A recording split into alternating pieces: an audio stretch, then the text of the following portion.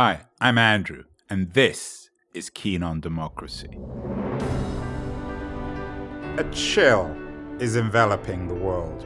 Everywhere I go these days, the conversation is the same. Everyone is fearful about the fate of democracy in our digital age. The same worried question is on all of our lips. What or who is killing democracy? Everybody wants to know. There's certainly no lack of suspects. Trump, Putin's trolls, Mark Zuckerberg, authoritarian populism, the wall, Viktor Orban, fake news, Brexit, Bolsonaro, surveillance capitalism, Erdogan, Twitter, or, last but certainly not least, the President of the People's Republic of China, Xi Jinping. So what's up with democracy these days? Is it really dying? Or is it simply shedding its industrial analog skin and updating itself for our networked digital age? That's the subject of this podcast series.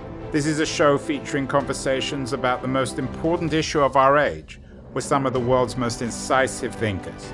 I hope it both provokes and enlightens. Jeffrey Winters, Professor of Political Science at Northwestern University, and the author of Oligarchy, award-winning book on oligarchy. Where better to start, Jeffrey, than oligarchy? Define it for me. What does this word mean? So oligarchy refers to people who are empowered by wealth. So there are many things that can make people powerful. They can have access to coercion. They can have a capacity to mobilize large numbers of people. Wealth is a form of power. It's a power resource. And when that power resource is concentrated into few hands, it produces a group of people who are highly focused on maintaining their fortune and wealth. And so therefore, they engage in something called, what I call, the politics of wealth defense. And throughout history, those who are tremendously wealthy have faced various threats. From below, from those who have nothing, from other oligarchs, which is actually one of the biggest sources of threat in history. So if you think of the medieval period, if you have a large amount of land and you want to get richer, you take over the adjoining piece of land. And then with the rise of modern states, the state itself is a potential threat. It can extract from very wealthy people, it can redistribute. So oligarchs throughout history have faced a problem of wealth defense. And so... But your definition of wealth is quite a broad one. It's not just economic wealth, it's cultural wealth, it's symbolic wealth, it's religious wealth. No, it's actually, my definition is quite material. So we're literally talking about wealth throughout history, which has been in various forms. It might be in the form of land, it might be in the form of peasantry who work on the land, it might be mines. In today's world, it's highly financialized. And so the point you raise is an important one, which is the form of wealth is extremely important for understanding oligarchy. Why? Because the number one challenge for oligarchs is to convert their wealth power into political influence. And it's very hard to convert 1,000 head of cattle, if that happens to be the form of your wealth, into political influence.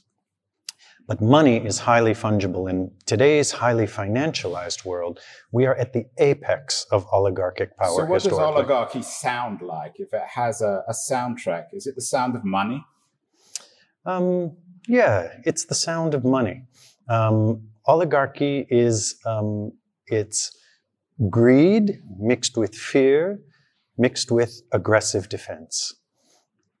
And what's the difference between your definition of oligarchy and plutocracy?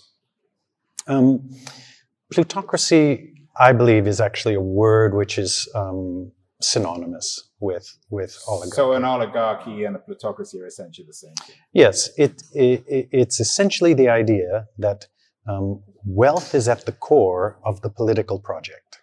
Right? That is the core project. Now, oligarchs differ on a whole range of issues.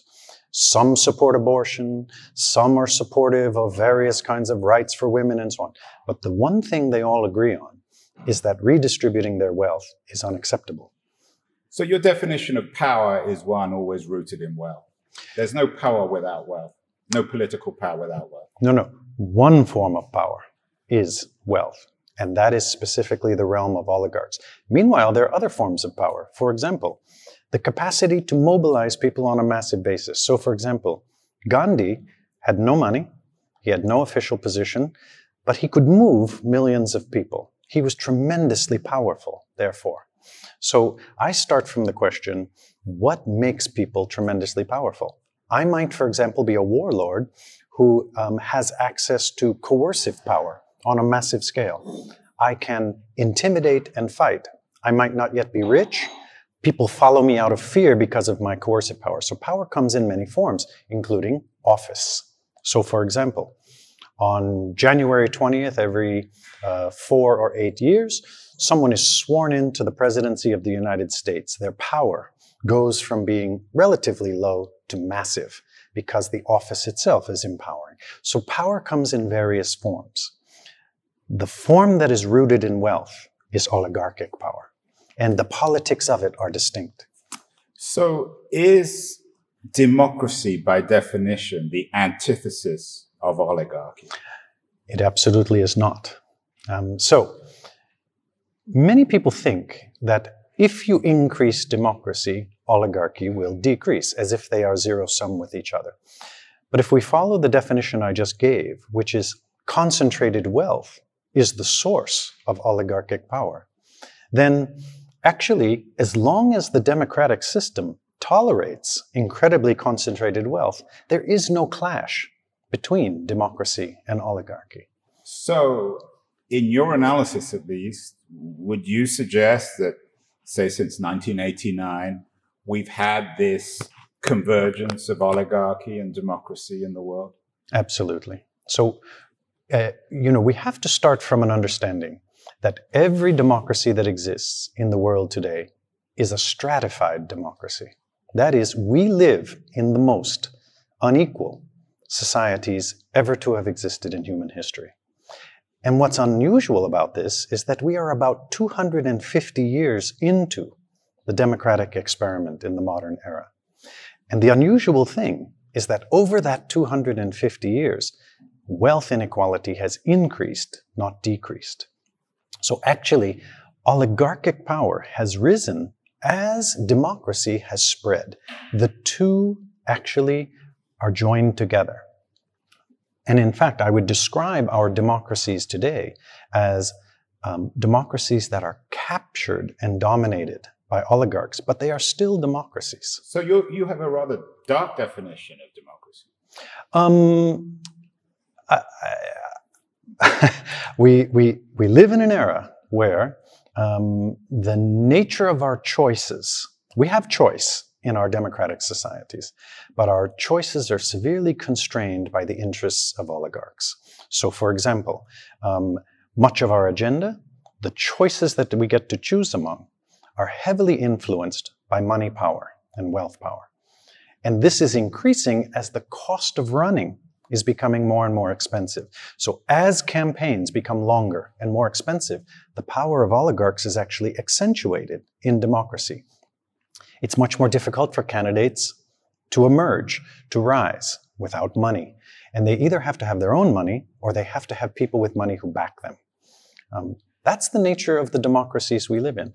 Free to speak, free to struggle, competitive elections in which the outcomes are not known in advance, but constrained by the boundaries set by oligarchs. How would America then be made sense of in your theory, given that much of the wealth, the huge concentration of wealth in the country lies on the coast in Silicon Valley in New York, and much of that wealth is actually extremely hostile to Trump and the current so-called political oligarchy running the country? First of all, I think it's important to understand that both the Democratic Party and the Republican Party are completely funded by and dominated by oligarchs. So neither party is hostile to the fundamental interests of oligarchs.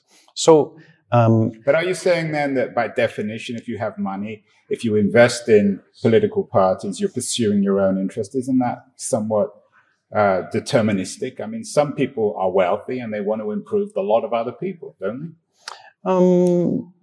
They do. There are people who are George philanthropic. Soros, for example, he clearly isn't putting his money into organizations in Central Europe to increase his own wealth.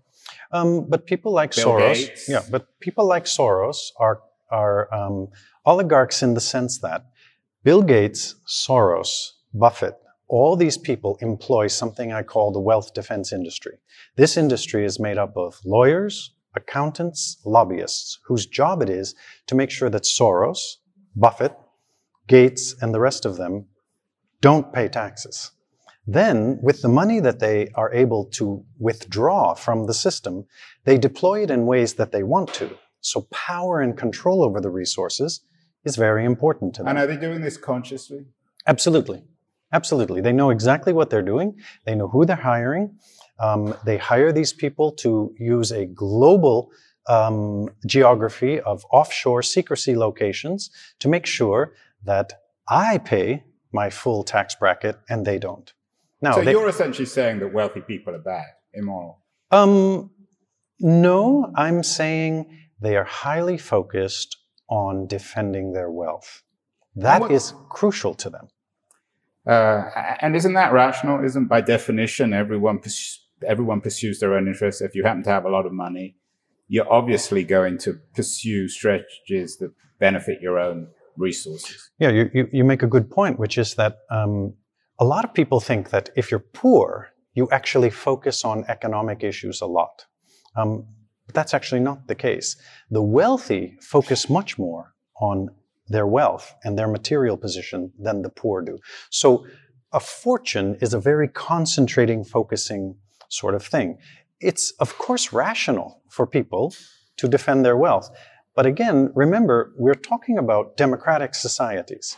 And in a democratic society, one of the questions is, why, as a matter of policy, do we not pass policies democratically where the many say that we're going to redistribute and create opportunities for the many and not have the rich be as rich as they are? And the answer is, it's extremely difficult to pursue policies like that. Well, but again, let me suggest two arguments against your position. Firstly, a lot of wealthy people are in favor of changing the estate tax so that they're much more significantly taxed. Doesn't that again reflect the fact that they're not always pursuing their own interest? And secondly, and perhaps more importantly, how would you explain poor people's support of oligarchs like Trump, in which their interests aren't really being pursued? Yeah, these are, first of all, those are two huge questions. We have to take them let's deal with one at a time. So deal with the first question about the estate tax. Yeah, so on the estate tax, it's fascinating to have a set of oligarchs write columns in the New York Times and the Wall Street Journal saying, tax us. The hypocrisy of it is all of these people, and I can prove it, use the wealth defense industry to not be taxed. So they're saying one thing publicly, they're positioning and they're posturing, while they are doing something else. Also, any one of them can right now triple the tax payments they're making. They don't do so. Also, and this is very important, the entire right-wing think tank industry, which has produced the notion of the death tax instead of the estate tax, is funded by oligarchs. Oligarchs have not funded anything remotely close on the opposite side of the ledger that would lead to ideas and ideologies that would undo oligarchy. Not one of them has done so. So the entire weight of what they're doing ideologically, practically, and so on, is wealth defense. That's what they're doing in reality. So come on to the issue of why many working class people support the oligarchs of one kind or another, particularly, it seems, in the United States at least, Trump, who I would assume is your classic example of an oligarch. Yeah. He's an oligarch. Trump is a very complex phenomenon, but I think it's important to realize that one of the reasons people, and I've talked to many people in the United States who are working class people, including in my own family, and what they like most about Trump is that he was never accepted as an elite. He was always an outsider, and he's seen as somebody who is sticking it to the system. That's the way he's interpreted. The more unpresidential he acts, the more popular he is. Because the interpretation of the average American is that the system screws them. The elites screw them. The Democrats have been screwing them for decades. So their view is the system doesn't work for them. And you believe that too. I mean, that seems to be the core of your argument. Well, I mean, we're in a situation where 10 years ago, you needed 150 wealthy Americans to equal the total wealth of the bottom 50% of the society. That's 152 million people. Today, 3 individuals have as much wealth in the United States as the entire bottom half. Who are they? Jeff Bezos, Bill Gates, and Warren Buffett. 3 individuals have as much wealth as the entire bottom half of the United States population. And that is only in the last 10 years. So what we are living in is a time of hollowing out of the middle, precariousness on the bottom, and concentration of wealth at the top, which is grotesque and unprecedented. Jeffrey, I assume you want to detach democracy and oligarchy. I assume that you would like to see a democracy that is responsive to the many, that could exist outside the sort of the framework of oligarchy. How do we do that? Well, first of all, eliminating oligarchs is a fantasy. Why? Because we are not going to eliminate extreme wealth concentration anytime soon. And if the source of oligarchs is extreme wealth concentration, it's with us to stay. But the secondary question is, we can create systems that greatly facilitate the ability of oligarchs to use their power, or we can diminish that. So let me give you some examples. Something very concrete. We could limit the time of campaigns so that campaigns don't cost as much, so that oligarchs are not able to dominate who can become a candidate. We can fund campaigns in ways that limit the ability of oligarchs to be able to contribute. We can make the offshore secrecy world where trillions, tens of trillions of dollars are actually stored. We can make that a national security issue and say all offshore funds will be onshore and will be transparent and known and taxed. So there are many, many things we could do to wrestle the beast to the ground. What about just increasing taxes? Increasing taxes is a great idea. The problem is that the ability to move your resources to where tax agencies cannot reach them and cannot see them, that capacity exists for oligarchs and it doesn't exist for ordinary citizens. So part of what I was saying a moment ago, attack the whole secrecy geography is a very important thing to do. And taxing becomes possible. But I would take a step further. We need not just an income tax, but we need a wealth tax. And a wealth tax is, interestingly, governments around the world track income, but they don't track wealth. Income is seen as something that we must report, but wealth has been defined for us as something which is private. That's not a coincidence. What would be the impact on democracy of a serious wealth tax? A serious wealth tax of, let's say, something as modest as just 2% per annum would generate enough resources to provide, for example, in the United States, every qualified student with free room and board and tuition to be able to go to a technical or a College of Arts and Sciences to learn. Easily fund it, just with a wealth tax. And that's only the beginning. We would be able to provide low-cost housing for people who currently live on the streets. Our response is to put armrests on benches so that homeless people can't lie down. That's what we do with our tax money, instead of actually trying to address the problems. But why would that change the nature of democracy, given that many of the people voting for this current generation of oligarchs, whether it's Trump or Putin or Orban or Erdogan or Duterte or Bolsonaro, are reasonably well off? you're not addressing the issue of nostalgia, of emotion. I think the fact that we are seeing in multiple places a common phenomenon, which is the rise of right-wing conservative populists, tells us... A classic manifestation, at least in your definition of oligarchy. It can be led by oligarchs, but it doesn't have to. I think the people who are responding today come from three places.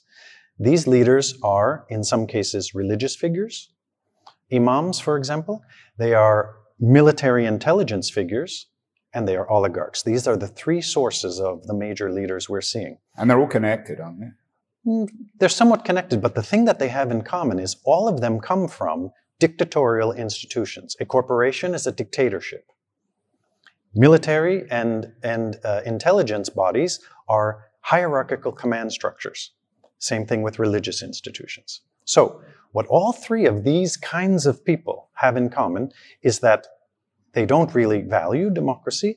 They find it to be an obstacle. They don't value criticism at all, which is why we're seeing this rise of so-called fake news and so on. The attack of people within democracies on one of the fundamental institutions of democracy, which is the media. We're seeing it around the world. Now, the fact that we're seeing it in multiple places tells us that part of the source of this problem is globalization itself. Globalization has in its structure over the last 40 to 50 years concentrated wealth upward, and it has created precariousness downward. Now, the question being asked in every one of these societies is, who should we hate and who should we blame? And the answer to that question is different in each of the societies. It depends on the history and the nature of conflicts in each of those societies. So, for example, in the case of Trump, we are a society, and this is the first time this has ever happened. This is the first time either a European or a European transplant society has ever experienced a transformation of becoming minority white. That's what's happening in the United States. Today, kindergarten through 12th grade in the United States is minority white. In 20 years, the country is going to be minority white. The fundamental question in the US case is, can you go from being majority white to minority white without fascism? But what's that got to do with oligarchy? It's actually not. Not everything comes down to oligarchs, but what I'm arguing is that oligarchs are among the three categories of actors who are positioned to step in this kind of tense politics and offer solutions. So what they offer, for example, in the case of the Czech Republic or in the case of the United States, is enough of the political nonsense. I come from a corporation. I'm efficient. I handle money. I've got solutions. And politicians are just corrupt and inefficient, and government is the problem. This is the message they come in with. Well, you're selling yourself to people who are already disappointed with the status quo. So they're rejecting the status quo players, and they roll the dice, and they go for a Trump. In other countries, they go for a Putin, who is a military intelligence guy. In the case of India, they go for Modi, who's a hyper-Hindu, and so on. Every one of these places, the alternative candidates who are coming forward, these proto-fascist candidates, some from business and oligarchy, some from other quarters, are coming in and they're offering alternatives. People are angry, people are frustrated, and they're fearful. And these actors are responding. The left has no answers. Finally, Jeffrey, you say the left has no answers. You, I think, are on the left. You're talking about a wealth tax. Isn't the challenge of a leftist politician who has the charisma of a Modi or a Trump picking up some of your ideas, say, of the wealth tax? Isn't that what's happening in the United States?